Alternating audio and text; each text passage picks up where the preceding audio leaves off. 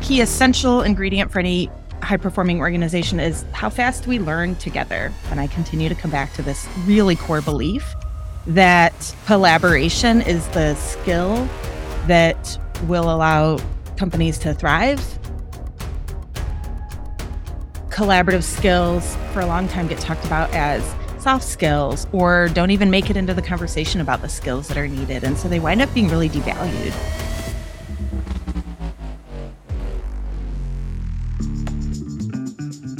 From the city of Peaky Blinders, Birmingham, England, I would like to introduce you to Paddy Danda. As the world becomes more automated and the robots take over, it's imperative that we build the right human skills for the future. So pull up a chair, grab a samosa or two, and make yourself very uncomfortable.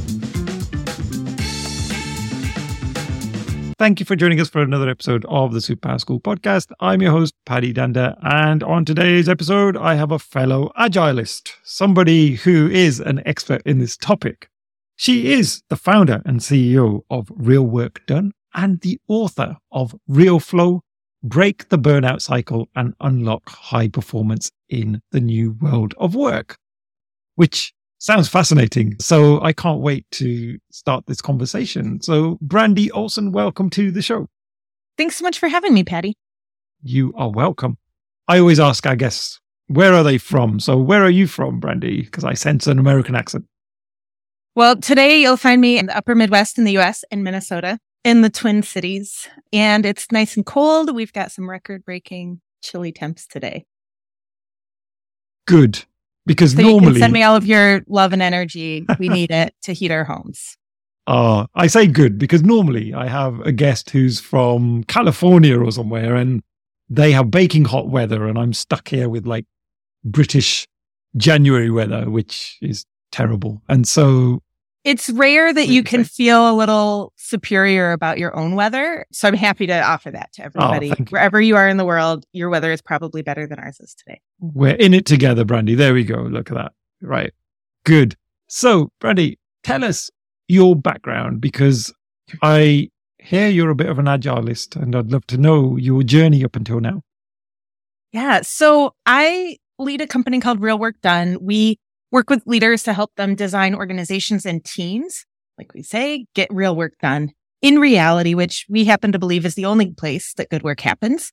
And so we're pretty pragmatic about how we think about the work of organizational design and team design, because it's all about the outcomes that we can deliver and the high performance that we're capable of. And, it turns out we have to do that in reality. The reason, though, that I'm so committed to reality and being really pragmatic and how I even got into the work of agility is that years ago, I used to be a teacher. So I come at this work from my background in public education. And I first discovered agility as a thing when I was teaching. And even though, what I was reading and learning about, that people were talking about software and products and digital stuff, and some of that language was kind of foreign to me, I recognized pretty quickly that they were talking about solving complex problems when change happens unexpectedly and people are involved. And that was the world that I lived in as an educator. And so I dove into that world and did a lot with agility in my classroom and Scrum and the ways that I was teaching. And over time, that led to doing that work with organizations and really looking at what has come to be for me a really key principle, right? A key essential ingredient for any high-performing organization is how fast we learn together, how fast we learn to the change that's happening around us and can respond to it. And that was important to me as an educator and is still important to me now. And I think it's perhaps the greatest competitive advantage that any organization can have is how fast they can learn and adapt. Oh, I love that because I'm certainly passionate about learning and encouraging others to learn, especially when I finished an Agile course. I think for me, when learners will then ask some questions about, well, what's next? And I say, well, time to learn some more, like keep learning. That's the whole approach. So that's fantastic to hear. And Brandi, what superpower would you like to bring to this episode? I was thinking about that. And the superpower that I have been thinking about a lot lately is that of collaboration. We've been hearing a lot about advances in AI, and we've been hearing a lot about the ways that organizations are shaking things up. And I continue to come back to this really core belief that collaboration is the skill that will allow companies to thrive in the next 5 to 10, 20, 50 years or die. And so collaboration is a superpower, is I think perhaps the most important of all. Yeah, I love that. So when we say collaboration, I guess that's people working with others effectively. Would that be the definition, or do you have a different definition? I think about collaboration as people working together to solve a problem or create an opportunity, right? People working together to do something. However, I think that the effective part is the aim. That's the goal, but collaboration exists whether we invest in it or not, because as humans, we are hardwired to collaborate. And sometimes we do it really ineffectively, but I think it's one of those things that collaborative engagement just is. We either really work with it and do it really well and effectively to great outcomes, or we exist in a collaborative environment that's really defunct of purpose and toxic and really ineffective and broken. Why do some organizations really struggle with collaboration? Like, what are the things that disrupt collaboration? Because some teams really struggle with this in Agile. They will say all the right things, but when you see the behaviors, they're not very collaborative. Gosh, right? There's so many reasons why we struggle with collaboration. I think that one of the biggest reasons is in our, modern era of working together, we've along the way believed some lies and myths about how we ought to work. The idea that, if our organizations are well designed like machines, if everybody has the knowledge that they need, if we have these perfect systems and processes, then the work will happen. And that's all it needs, right? Collaborative skills for a long time get talked about as soft skills or don't even make it into the conversation about the skills that are needed. And so they wind up being really devalued. There's so many other human reasons why collaboration becomes hard, right? We could talk about trust and relationships and psychological safety. The reasons that collaboration goes wrong are vast, right? And they can come at us from a lot of different directions. What do you think? Why do organizations struggle with collaboration? I think one of the biggest things that I see is sometimes the way we're incentivized in an organization. And I see there's the ground level where people are trying to do a good job. We're trying to get stuff done together.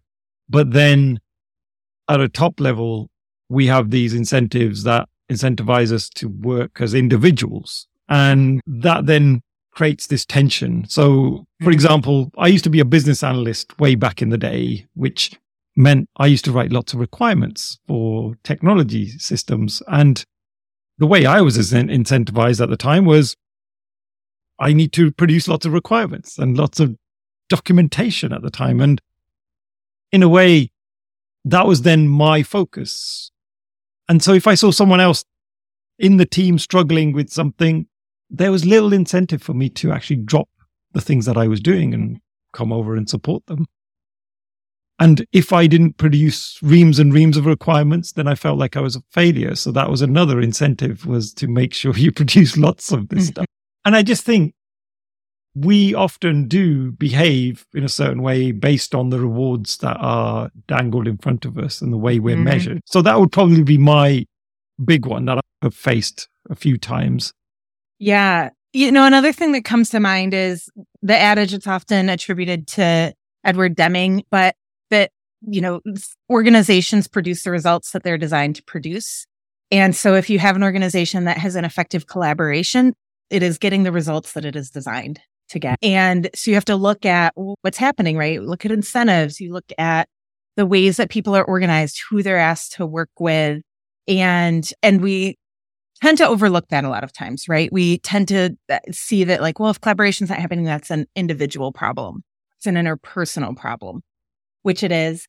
And also it's an organizational design problem and it's a prioritization problem because we are the outcome of the ecosystems that we're a part of. I think a lot of times leaders don't necessarily see that bigger picture. right? And it's easy to look at problems of collaboration or an effective collaboration just at the micro and individual level, which certainly is how they show up. But then we can also zoom out and see the many ways. Incentive structures are one of them. How we choose our work is another. How we organize our teams is another. The many ways in which the design of our organizations either enhance the possibility of effective collaboration or diminish it. And so I think that's really interesting to start to look at and see it as a bigger ecosystem challenge and opportunity. Yeah. So you've done a lot of work in the organizational design space that you mentioned there. So what are some things that organizations could do to design a more collaborative environment? Like, is it having really cool offices with lots of games and whatever they put in there now? I don't even know. Like, they used to put games consoles and things like that to make everybody feel more relaxed. Like, what are the things that you would suggest an organization should look at?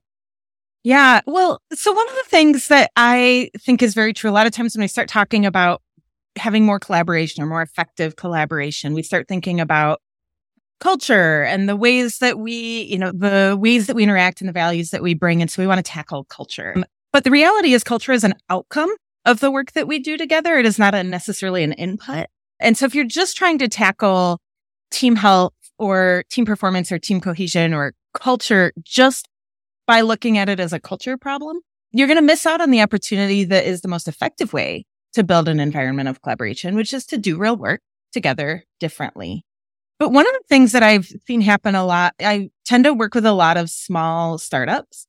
And when an organization is new, or even when a division is new, you tend to not have a lot of people, and everybody is just working hard together. And they're bringing all their skill sets in, and they're communicating frequently, and they're just all in working hard together.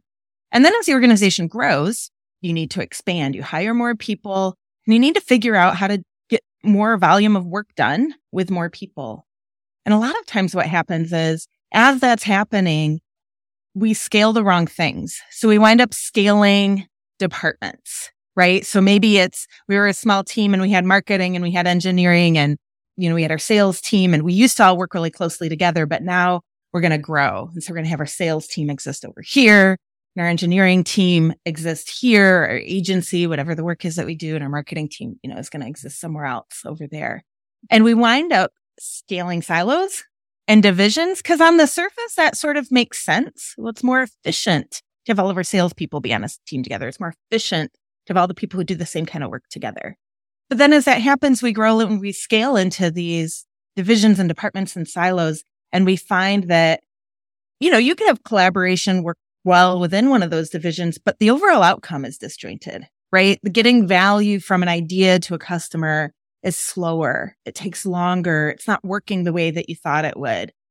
And I think one of the things that gets missed in that is collaboration doesn't get scaled, right? The things that made that small, scrappy team work really well together wasn't their divisions necessarily. It was how they talked and how they communicated and how they all knew what the priority was and how they were aligned. So that happens, right? We wind up scaling the wrong things and we don't really look intentionally at how do we scale the ingredients that are necessary for effective collaboration.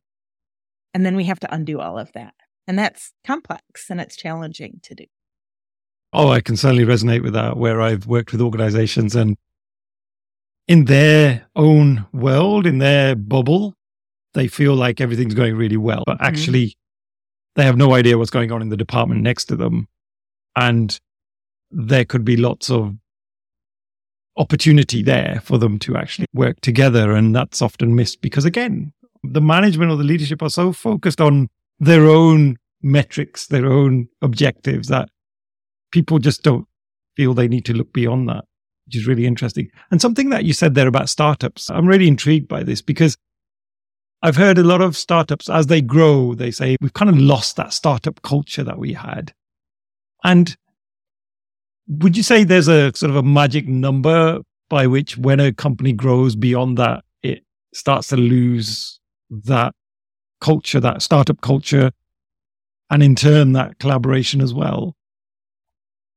Yeah, I mean, is there a magic number? Maybe. We can start to look at things like relational complexity, right? There's a reason when we're talking about agile product teams that, we want to keep those teams small-ish. Or we know that as they grow, there's a trade-off because the complexity of relationships grows. I see it happening when you wind up with 2, 3, 4 more teams, however you wind up defining those teams.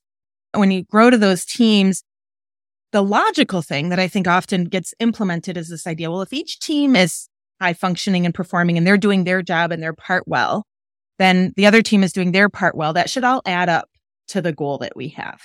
And that's based on this idea, right, that our organizations can function like machines, that you could take the whole and break it down into its parts. And if every part is working well and optimized, it ought to add back up together. But if you do any sort of work in a really complex environment where the solutions are unknown, where change is happening frequently, where innovative problem solving matters, you feel how quickly that breaks down. And it breaks down really fast because humans aren't actually machines. Machines and organizations designed to be like machines. A machine is designed to do 1 or 2 things really well.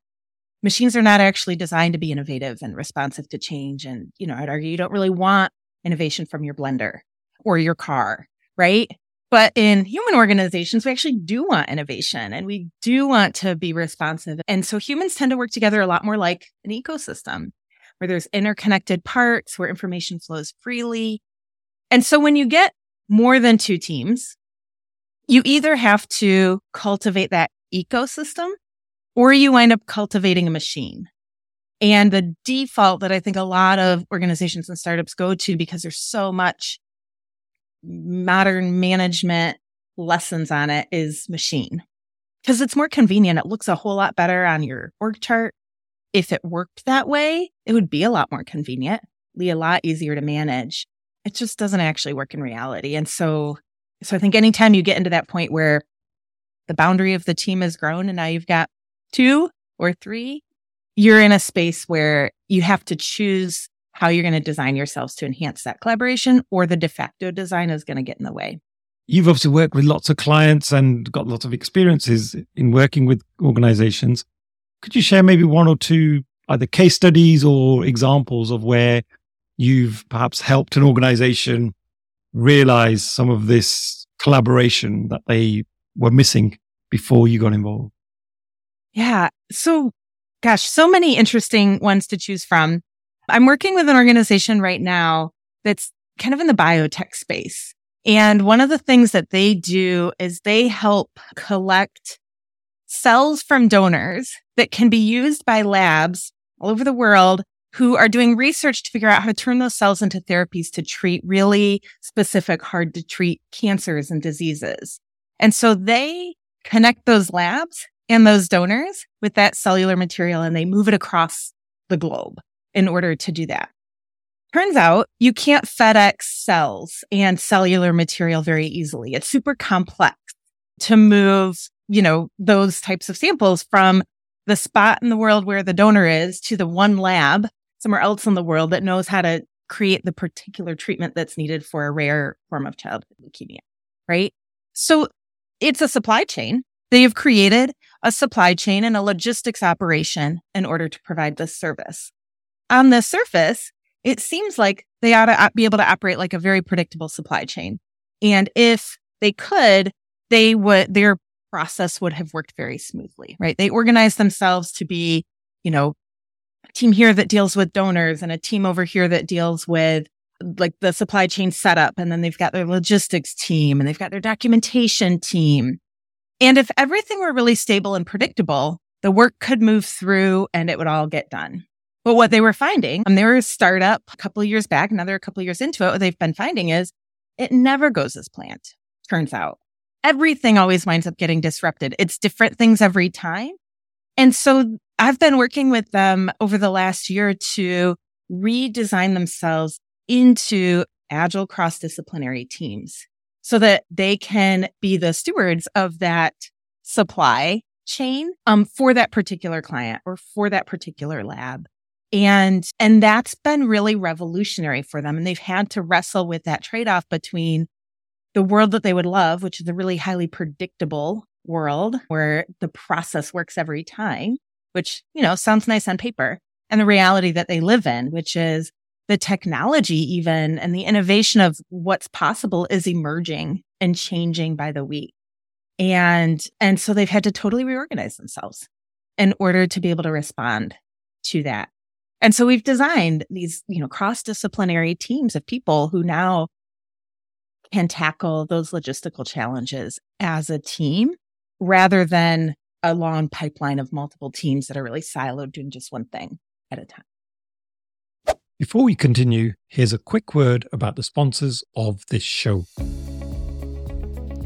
So you execs have decided to go through a big transformation to change your ways of working. They've restructured the teams, invested in new tools and techniques, but there's one small problem. How do we measure our improvement consistently across the organization without falling into the trap of relying on what we call vanity metrics? Yup, those KPIs that look great on paper, but just aren't very useful. I want to introduce you to Comparative Agility. It's the world's largest continuous improvement platform. They've gathered over 4 million data points from thousands of organizations so that you can benchmark your maturity against the World Index or compare yourself to your industry. They have a wide range of different surveys covering topics such as business agility, psychological safety, DevOps, employee engagement, and many more. What makes these surveys so valuable is that they've been written by respected thought leaders who are experts in their field, such as Mike Cohen from the world of Agile, all the way through to Dr. Amy Edmondson. So whether you're a coach, team manager, or a transformational leader, be sure to check out Comparative Agility to help implement a culture of continuous improvement. Best of all, you can test drive the platform completely free. To find out more, check out the link in the show notes. Now, let's get back to the episode. And what role does technology play in collaboration in an organization? Because we are seeing more and more collaborative tools on the market. I mean, I was looking at a website the other day and they try and list out as many collaboration tools as they can think of, and the list just keeps growing day by day. So would you say if an organization isn't investing in that sort of technology, then they're going to get left behind, or does it not matter? I think it's what drives first, right? Collaboration is really complex. Collaborative problem solving, collaborative decision making, collaborative ideation, right? Because we can talk about collaboration, but it's really different if you're collaborating to, go out on a picnic, versus, collaborating to figure out how to keep cells at the right temperature as they travel across the world and figure that out, or build a really new complex software system, right? That kind of collaboration is really different.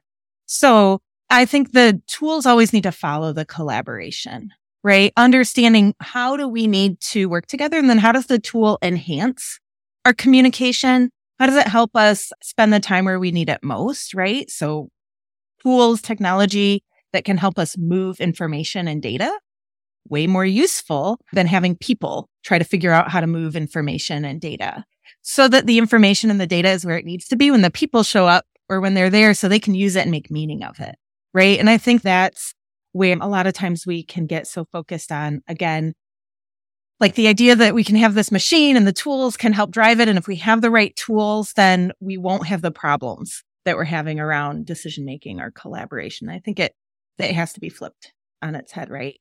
Technology and tools have a really important role to play. But the reality is that no matter how fantastic the AI is, right? And we're seeing that a lot in the news, and some of us are even experimenting with what is possible with AI.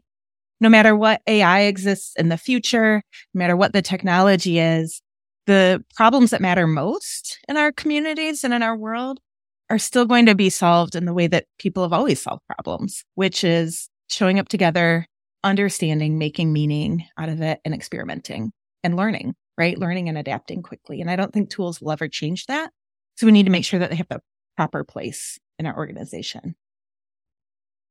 Yeah, I was going to say the whole conversation about ChatGPT and all of this fancy AI that's coming along is quite scary. I think a lot of people, when they saw this capability being released, a bit like me, I was like, oh, this is cool. It's a new toy. And I was really excited. It was kind of good fun. And then about a week later, realization hits and you think, oh, now what if this thing can now do my job? And, where do I now focus? Because maybe I'm in the wrong profession. Maybe I need to change and pivot because AI is now a threat for my job. So it is quite scary, isn't it, for people, because there's no clarity yet where this is heading. We all hate the unknown. And so until we get that clarity, I think people are going to be on edge. Like, what's your views on that? And how can collaboration help us? Because you mentioned right at the start, this is a superpower we need for the future. Yeah, well, I think anytime, there's really disruptive technology, the best opportunity is that we learn something from it and we learn something better moving forward. I think that's the opportunity anytime there's any huge disruption. And I think it causes us to reflect on, what do we find meaningful about communication? Is it just having all the right words together so it sounds nice? Is it, what do we value about art? What do we value about decision making? How do we understand and value our data? And I think when you have something like ChatGPT and all the related technologies that I think we'll start to see hitting the market faster and faster, I think it causes us to have to really look at those things and say, what is it about what we're trying to do? One of the things that I think gets in the way and can create a lot more fear is when we're in a culture in which performance is just defined as, hitting the next quarterly target. And I think so many companies are sucked into this cycle in which their definition of high performance is actually pretty short-sighted and pretty diminished.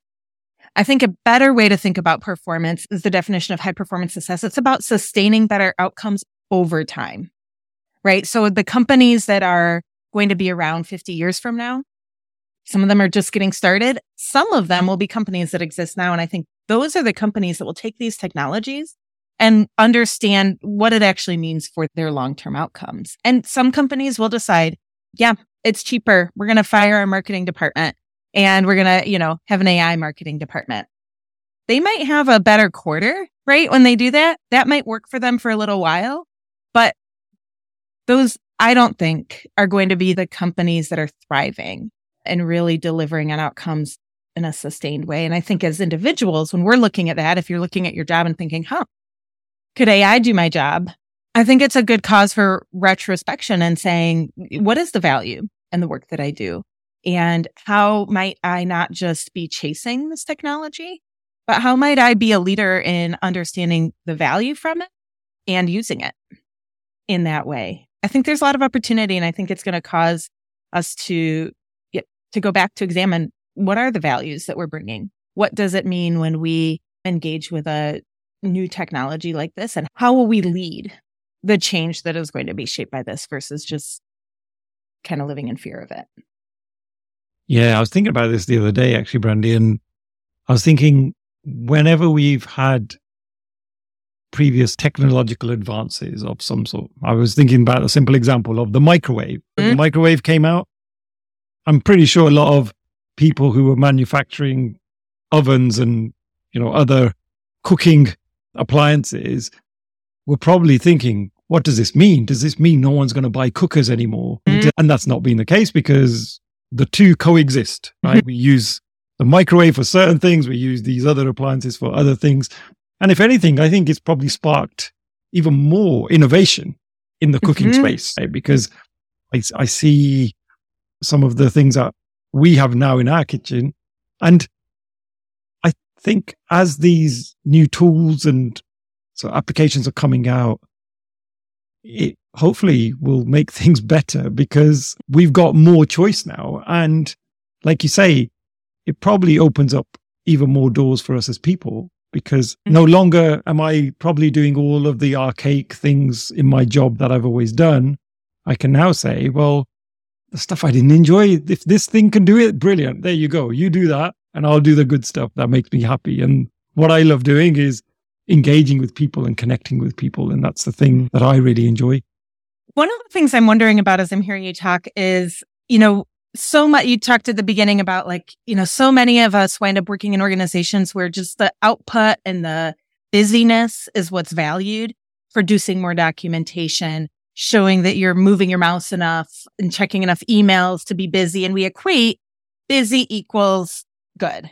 Or if I'm busy, I'm doing something important. Many of the companies that we work with are implicitly designed to reward that and to support that. So if we have technology tools, AI tools are able to come in and do more of that busy work, I wonder what happens when a company buys into that, right? Hey, we don't need half the people that we have because all of that work can be done. What happens when that starts going on and you're still not getting the outcomes that you need? When you're still not finding innovation? Even AI and machine learning that's possible is still constricted to what's happened in the past, right? That, how brilliant of an essay ChatGPT can write is based on what's been written in the past and its ability to understand that and generate something equivalent or new. But it's still based on what we've known up to this point. And I think that's where the real opportunity for human potential comes in is what humans are actually very good at is evolving into the future and is adapting. And so it'll be interesting to see in the companies that really leverage AI and think that'll increase productivity.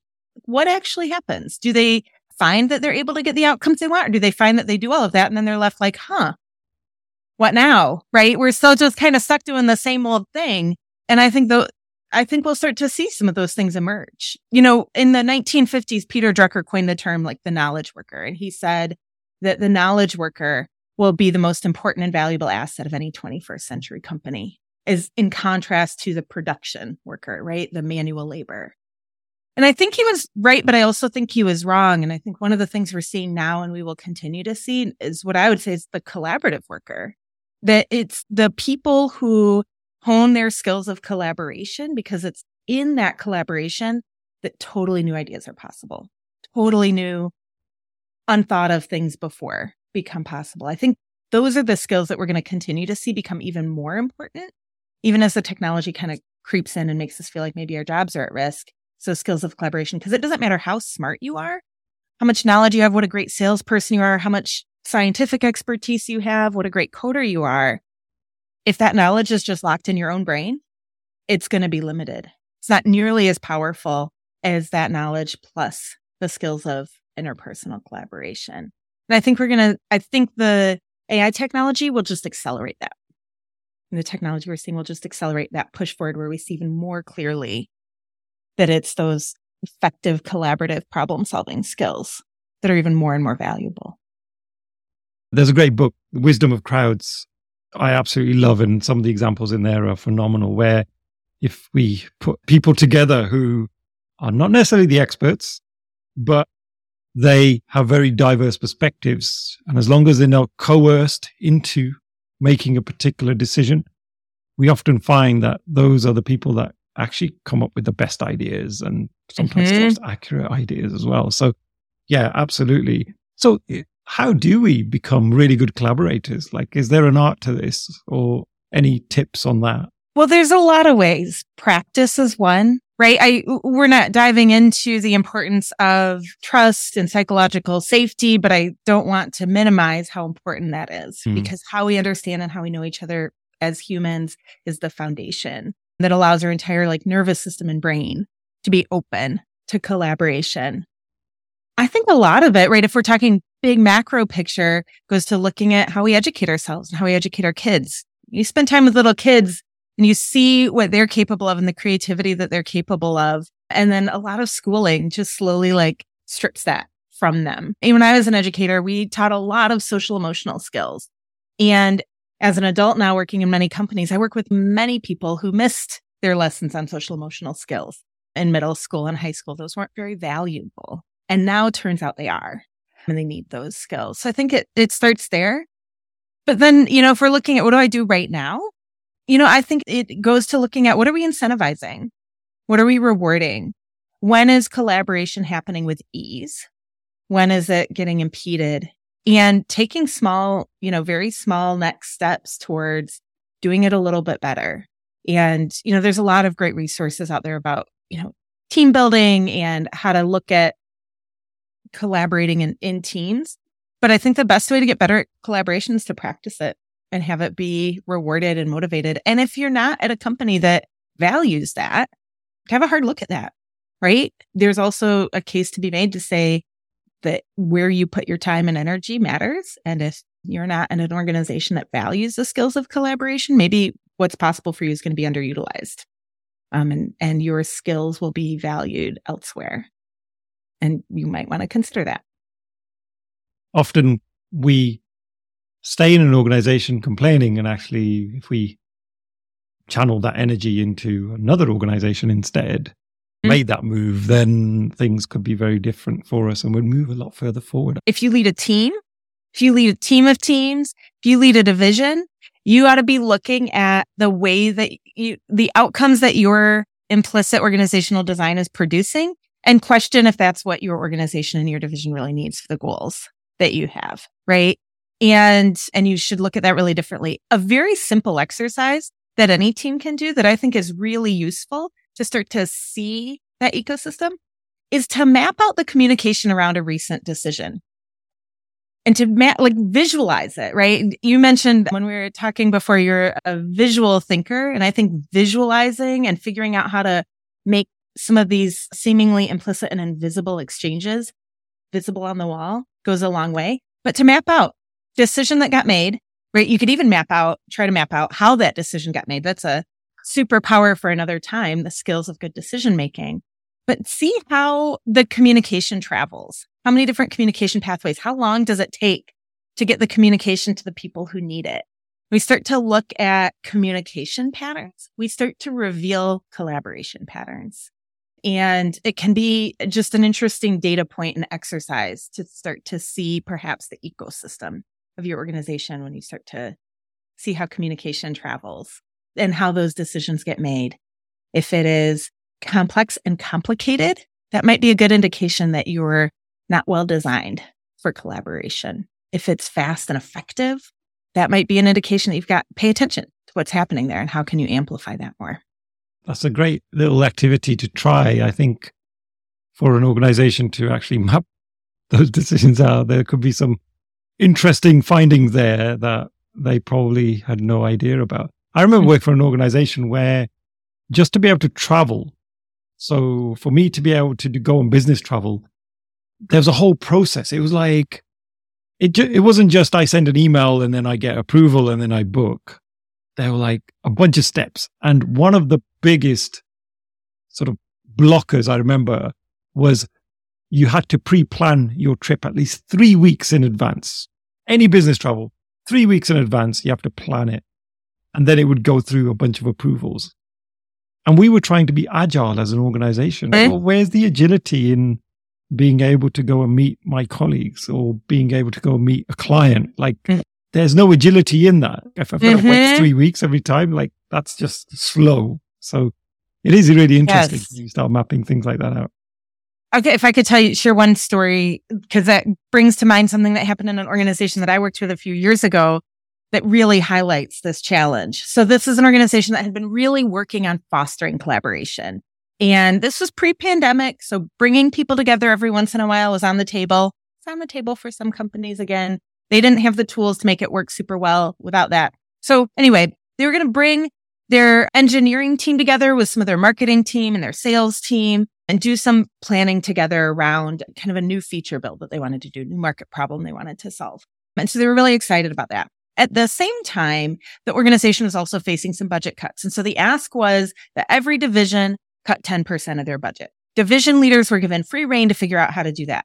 Sounds reasonable that, I don't want to micromanage. Division leaders can figure this out. Just cut 10% of the budget. The assumption being that if every division cuts 10% of their budget overall, we will decrease our operating expenses by 10% and be in good shape.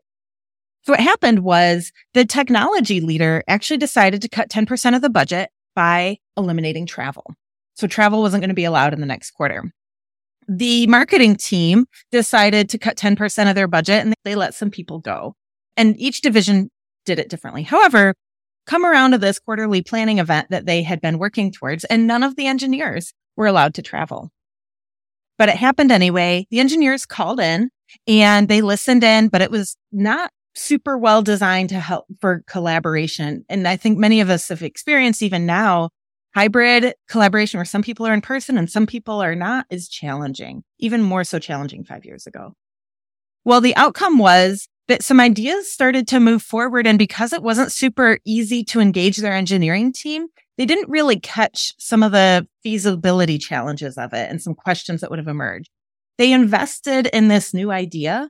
And it was about 9 months later, as they weren't making progress that they finally surfaced the problems, right? And we did some root cause analysis, kind of circled back to, we kind of caught that, right? Much earlier. And so this decision to cut 10% of the budget and let everybody choose how to do it and prioritize differently resulted in diminished collaboration. And it was so much more expensive for the company in the long run because they wasted about 9 months of time and energy and investment going in the wrong direction. And I think that happens so often. And those types of decisions that seemingly are unrelated to interpersonal skills of collaboration set in course a motion that resulted in a lot of damage and harm and loss. Those are the things that as leaders we need to be watching for and paying attention to and connecting the dots towards. Oh, great example there. We need to see collaboration as a core business capability. And when it's a core business capability, the enablement of collaboration becomes a rigorous financial planning conversation, a strategic investment, not happy accident or outcome of a team that's working extra hard to be great collaborators. And I think that's missing in a lot of organizations. We don't see collaboration and we don't invest in it as a core business capability. Those organizations that do will thrive through whatever comes up and whatever happens, but we need to connect the dots more and we need more leaders to see the connections and understand how it is a core capability that will either enhance performance and outcomes or diminish them, and it's not neutral. We're running fast out of time. I'd love to know any resources that you would recommend if people want to know more about this topic, as well as more about your book as well.